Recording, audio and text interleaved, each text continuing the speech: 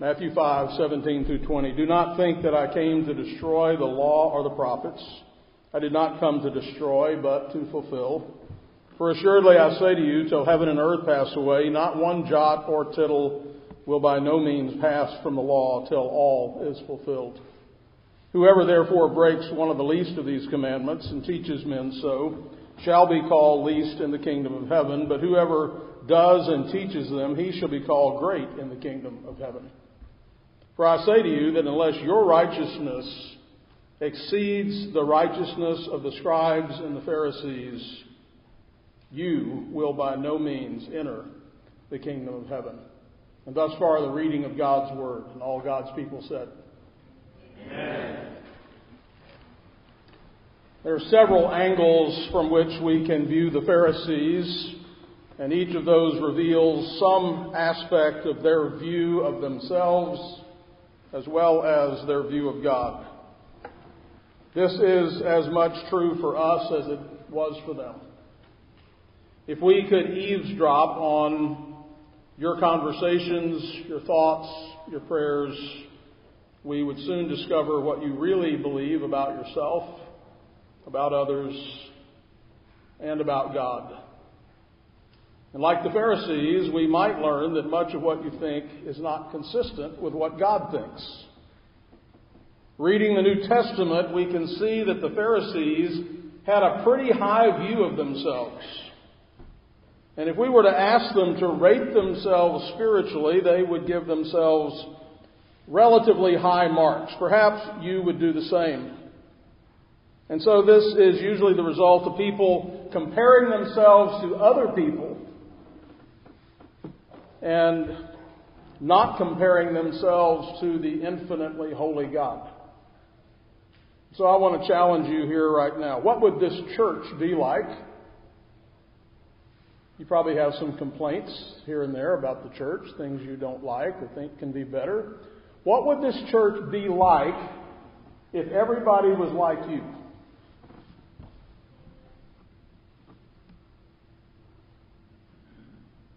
They give like you give. They participate like you participate. They sing like you sing. They pray like you pray. They love like you love. They're gracious like you're gracious.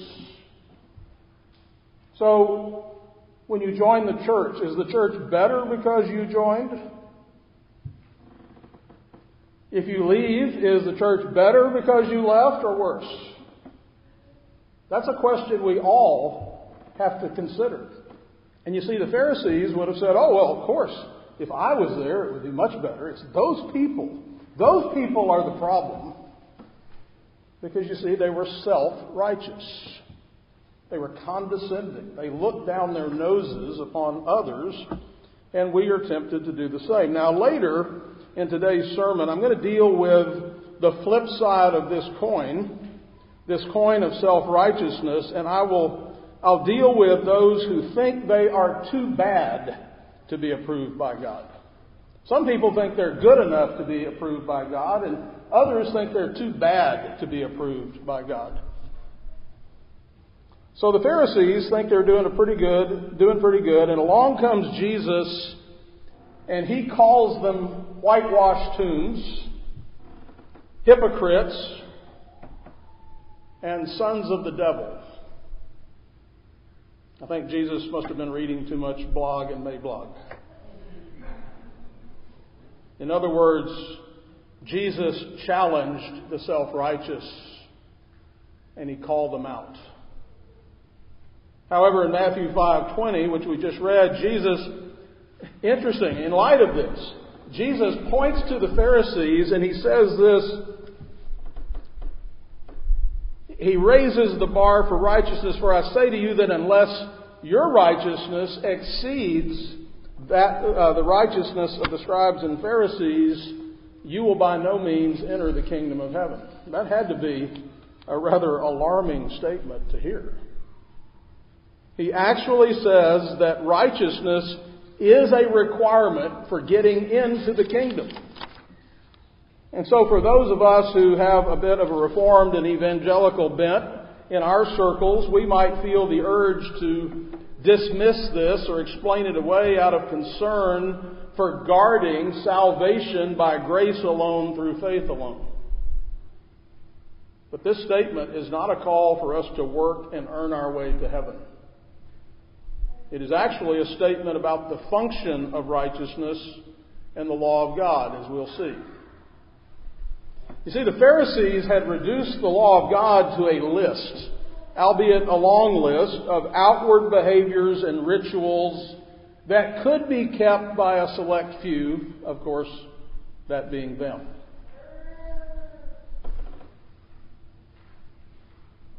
We've seen many versions of this in our own circles.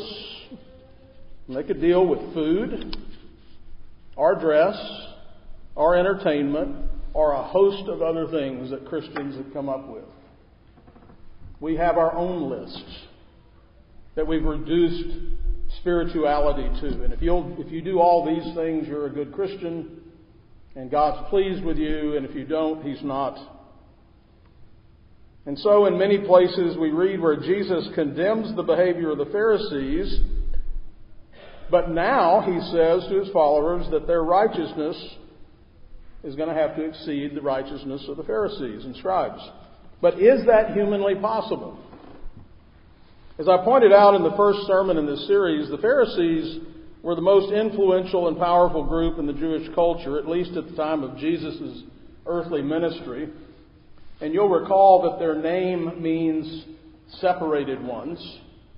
They thought they were separated from sinners, that they were above all these people. But the truth was they were separated from God because they rejected His Son. In fact, they not only rejected Jesus, many of them went so far as to conspire with other Jews to have Jesus murdered. They regarded themselves as above others and separated from the unclean masses, those people. But Jesus must have shocked them when He told them this. Woe to you, scribes and Pharisees, hypocrites, for you pay the tithe on the mint and the cumin and the anise, and have neglected the weightier matters of the law, justice and mercy and faith. These you ought to have done, that is, the tithing and the other also. We shouldn't overlook the fact that Jesus said, these you ought to have done, and that's a separate discussion of this text about how the law is still applicable in its ethical content. And so Jesus isn't saying, don't do that. He's saying, yeah, you should do that. That's the easy part. You're neglecting the weightier part. You're neglecting the hard part, the part that really comes from the heart. So the Pharisees had rejected true justice, mercy, and faithfulness to God, and as it turns out, they were the separated ones, but not the way they thought. They were separated from a holy God by their sins of hypocrisy and self-righteousness. Isaiah 59:2 says, but your iniquities have separated you from God. Remember, separation is death. Your sins have hidden His face from you. He will not hear. And so they rejected grace and mercy because they were so entangled with their man-made traditions and additions to the law of God that most people couldn't possibly live up to. And so Jesus tells them to their face, but woe to you, scribes and Pharisees, for you shut this is interesting. He tells them, you shut the kingdom of heaven in people's faces. For you neither enter yourself nor allow those who would go in. In other words, you're misleading people. You're leading them astray. You're closing the door. He says you would travel across sea and land to make a single convert, a single proselyte. And when he becomes a proselyte or a convert, you make him twice as much the child of hell as yourselves. That's strong language. Because this is a very critical issue. Jesus isn't playing around here. This is life and death, eternal life and death. So why would Jesus say to His disciples, in light of this, your righteousness must exceed that of the Pharisees, or you won't enter the kingdom of heaven? Were the Pharisees really righteous? Weren't they just self-righteous? Well, it's clear that the Pharisees didn't have the righteousness that God demands to enter the kingdom of heaven.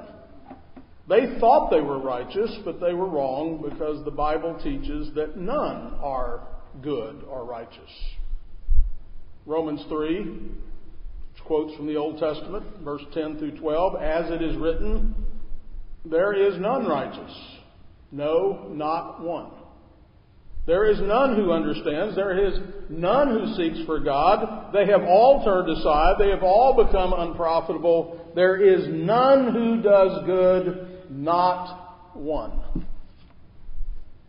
So why does Jesus say that our righteousness must exceed that of the Pharisees?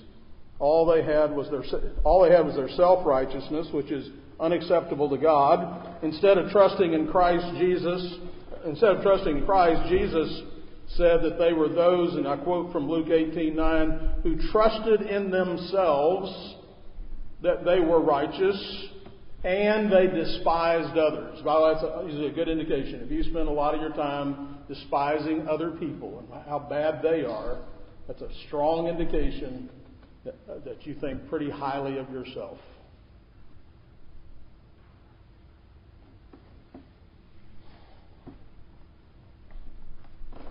Jesus told the Pharisees, Luke 16:15, you are those who justify yourselves before men, but God knows your heart. For what is highly esteemed among men is an abomination in the sight of God. And so they fail to see that only those who trust in Christ can be justified, and everyone needs the righteousness of Christ, or else you cannot enter the kingdom of heaven. That's why we need a righteousness that exceeds the righteousness of the Sadducees and the Pharisees. 2 Corinthians 5:21, for he, God, made him, Christ, who knew no sin, to be sin for us, that we might become the righteousness of God. When people feel self-righteous, they can treat others with contempt. However, their own works, just like ours, are nothing more, according to the Scriptures. Our righteousness is nothing but filthy rags. Nowhere in the Bible does it teach that people are good enough to go to heaven or can do good works to get there. Our sins have cut us off from God. So Jesus ended that separation, and now we are separated or set apart unto God, but not from God, and separated unto good works for His glory. If it were a matter of good works, then we're all together. Let me tell you this. You cannot do enough. If it were up to good works, then we are altogether hopeless, because our works can never be enough to save us. You say, you're telling me what I already know. I know you know that, but I think you, like me, forget that. We know it's true, but then we act like it's not true.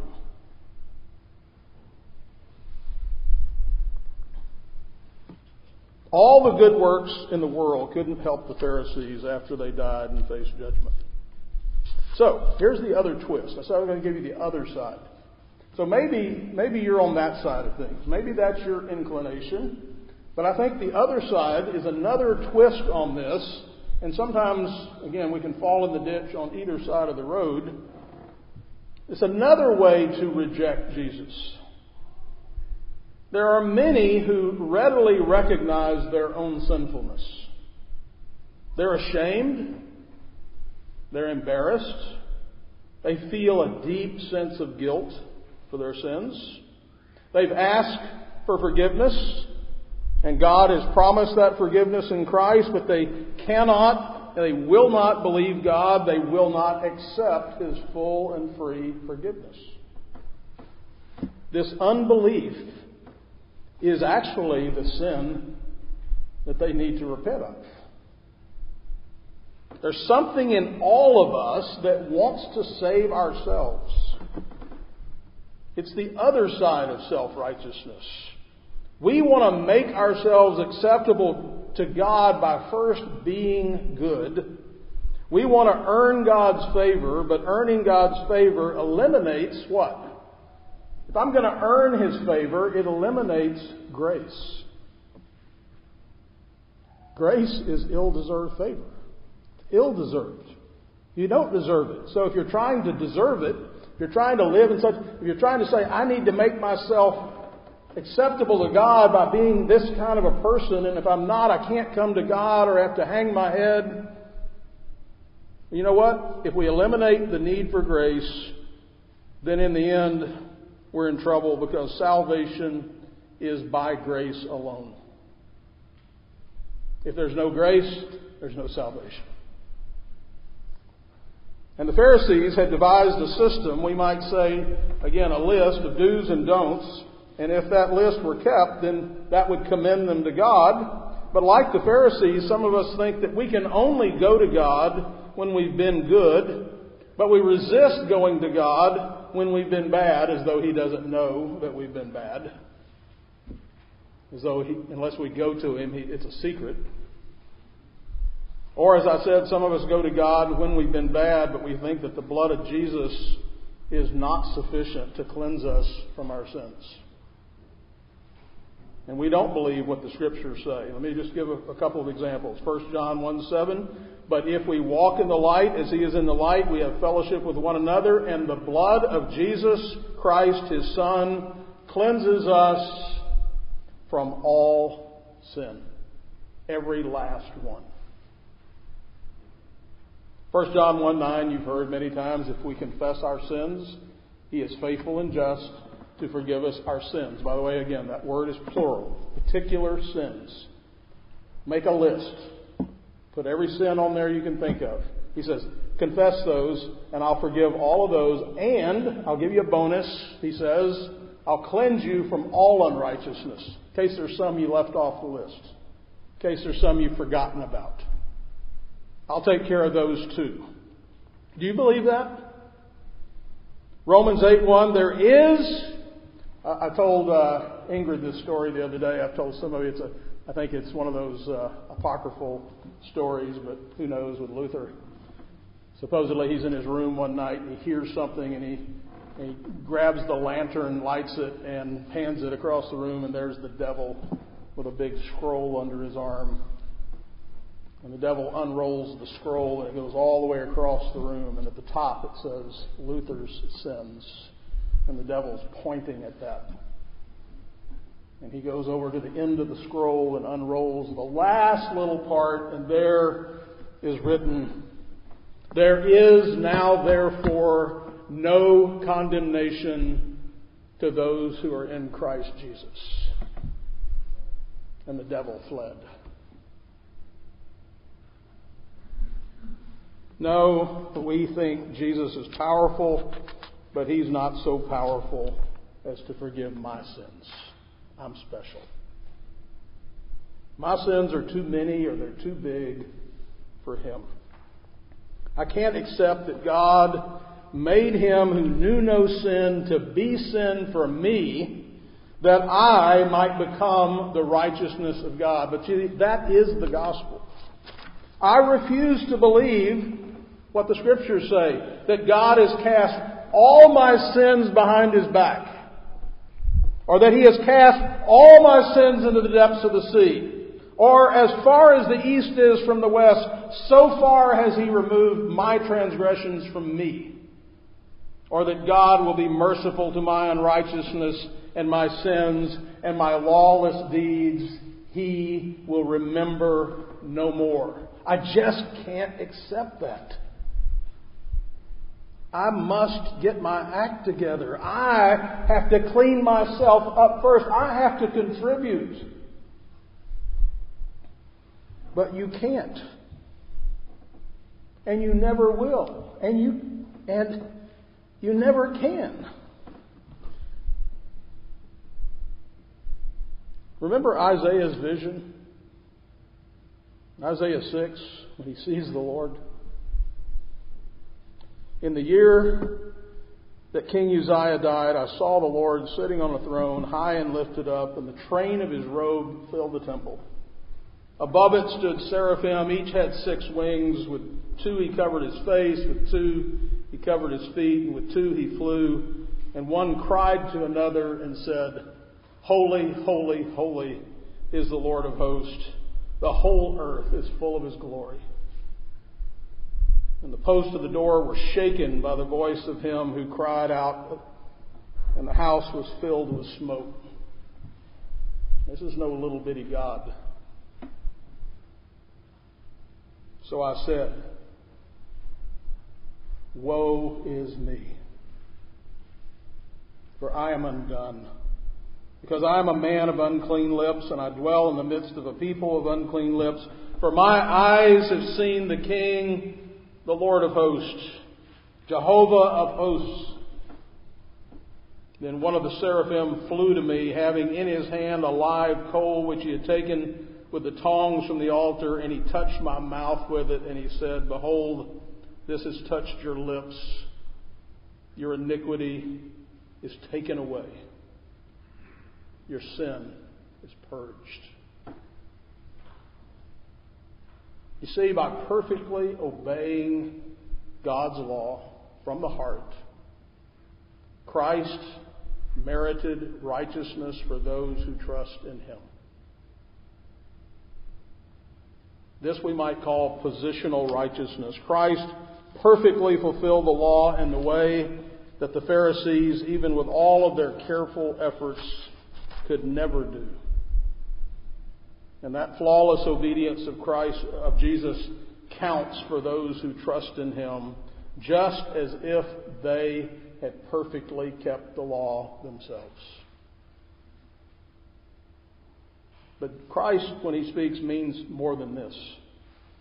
Throughout the Sermon on the Mount, He calls Christians to a deep understanding of and a radical obedience to the law as reflective of the character of God. He says, therefore, in Matthew 5:48, Therefore you shall be perfect, just as your Father in heaven is perfect. Christians, we dare not treat the law of God lightly, because how we view God's law, which is a transcript of His character, how we treat the law of God indicates how we view God Himself. Thus, Christians are called to joyful obedience to His law out of love for Christ. Now, this is critical. So this obedience we could call practical righteousness. It's not the ground of our salvation. What is the ground of our salvation?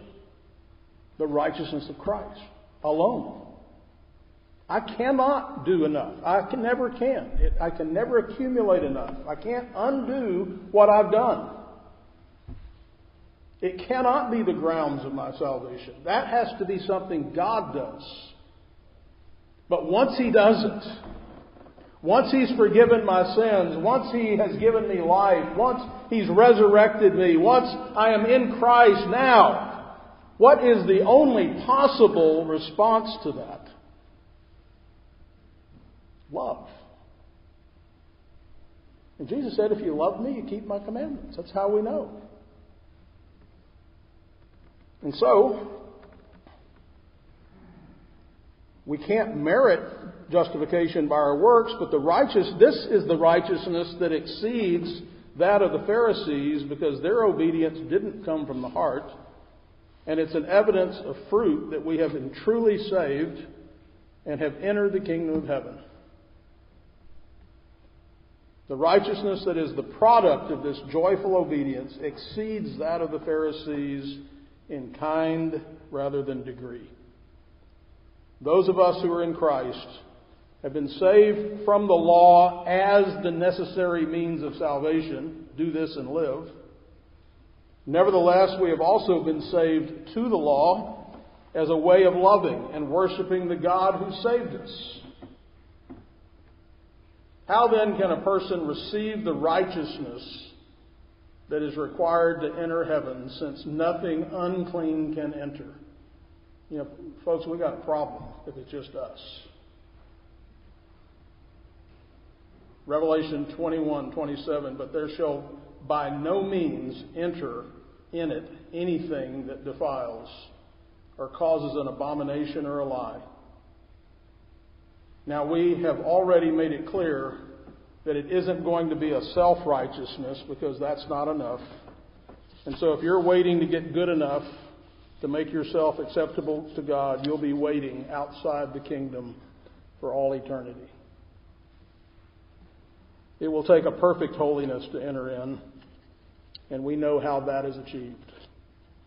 For God so loved the world that He gave His only begotten Son, that whoever believes in Him, the monogenes, the unique Son of God, whoever believes in Him will not perish, but have everlasting life. Acts 4:12, nor is there salvation in any other, for there is no other name under heaven given among men whereby we must be saved. Romans 10:9 through 13, that if you confess with your mouth, how do I acquire this righteousness?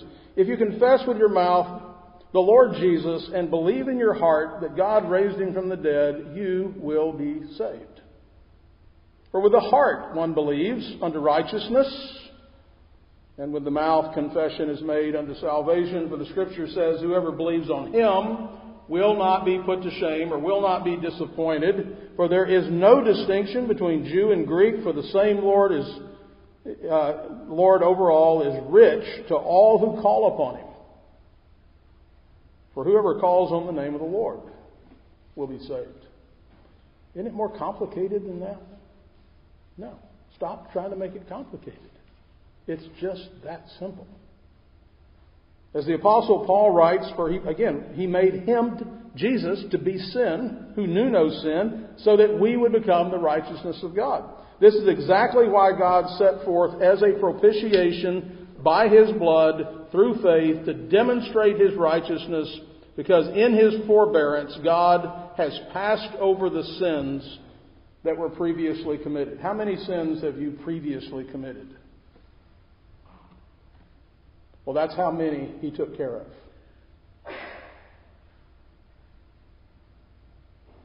So it's not our righteousness, but Jesus' own righteousness that is imputed on our behalf, and it infinitely exceeds the righteousness of the Pharisees.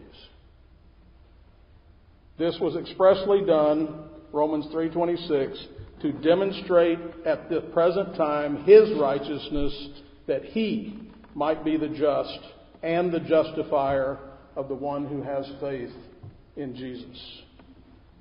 Now, finally, if it were not for Jesus' atoning death on the cross, all of us would still be separated from God by our sins and deserving the wrath of God. We're sitting here among, hopefully, almost everyone, if not everyone, hopefully a whole bunch of redeemed sinners. So let's get off our high horses toward one another and saddle up next to each other and realize we're all, every last one of us, in the same boat.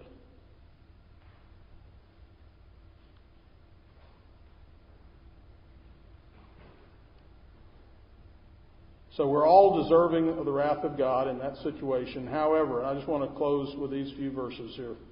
Romans 5:6, for when we were still without strength, in due time, Christ died for the ungodly. Romans 5:8, but God demonstrates His own love toward us, and that while we were yet sinners, Christ died for us. Romans 5:10, for if, when we were enemies, we were reconciled to God through the death of His Son, much more, having been reconciled, we will be saved by His life. And then 1 Peter 1:18 through 20, knowing that you were not redeemed with corruptible things like silver and gold, from your aimless conduct received by tradition from your fathers, but with the precious blood of Christ, as a lamb without blemish and without spot. He indeed was foreordained before the foundation of the world, but was manifest in these last times for you. The sinless one became sin for the sinful ones, because His righteousness was credited to us. And that exceeds the righteousness of the Pharisees in ways that cannot be measured. Let's pray.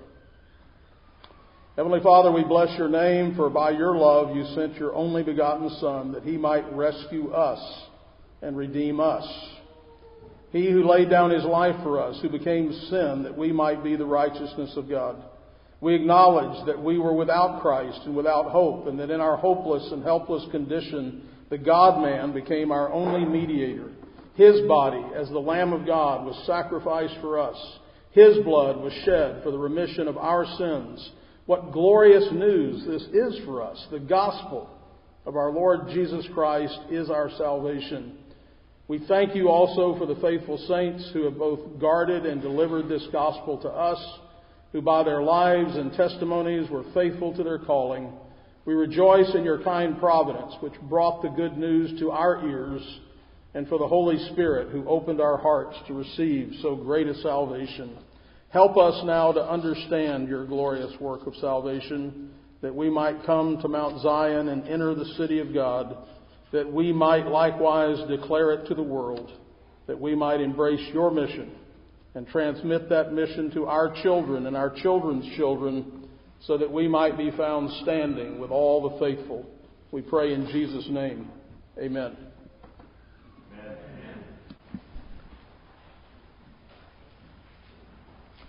1 Corinthians 11:23 through 26, for I received from the Lord that which I also delivered to you, that the Lord Jesus, on the same night in which he was betrayed, took bread, and when he had given thanks, he broke it and said, "Take, eat, this is my body, which is broken for you. Do this in remembrance of me." In the same manner, he also took the cup after supper, saying, "This cup is the new covenant in my blood. This do as often as you drink it in remembrance of me. For as often as you eat this bread and drink this cup, you proclaim the Lord's death until he comes." And so we come now to the Lord's table to remember him.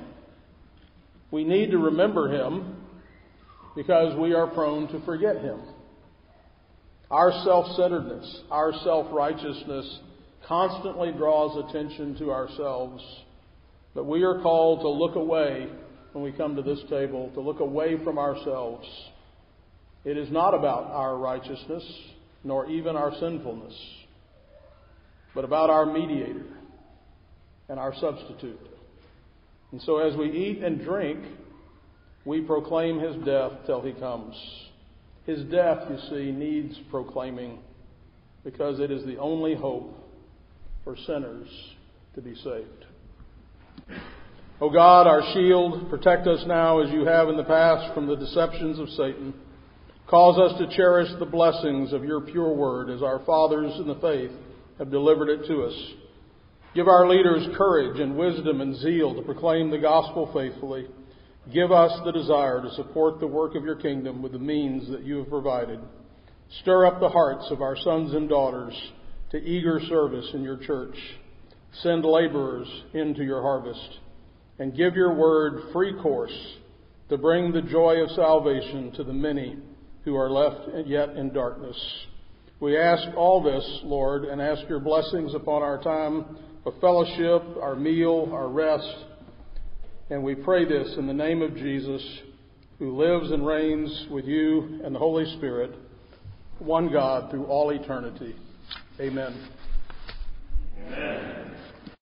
Now to him who is able to do exceedingly abundantly above all that we ask or think, according to the power that works in us, to him be the glory in the church by Christ Jesus to all generations, forever and ever. Amen.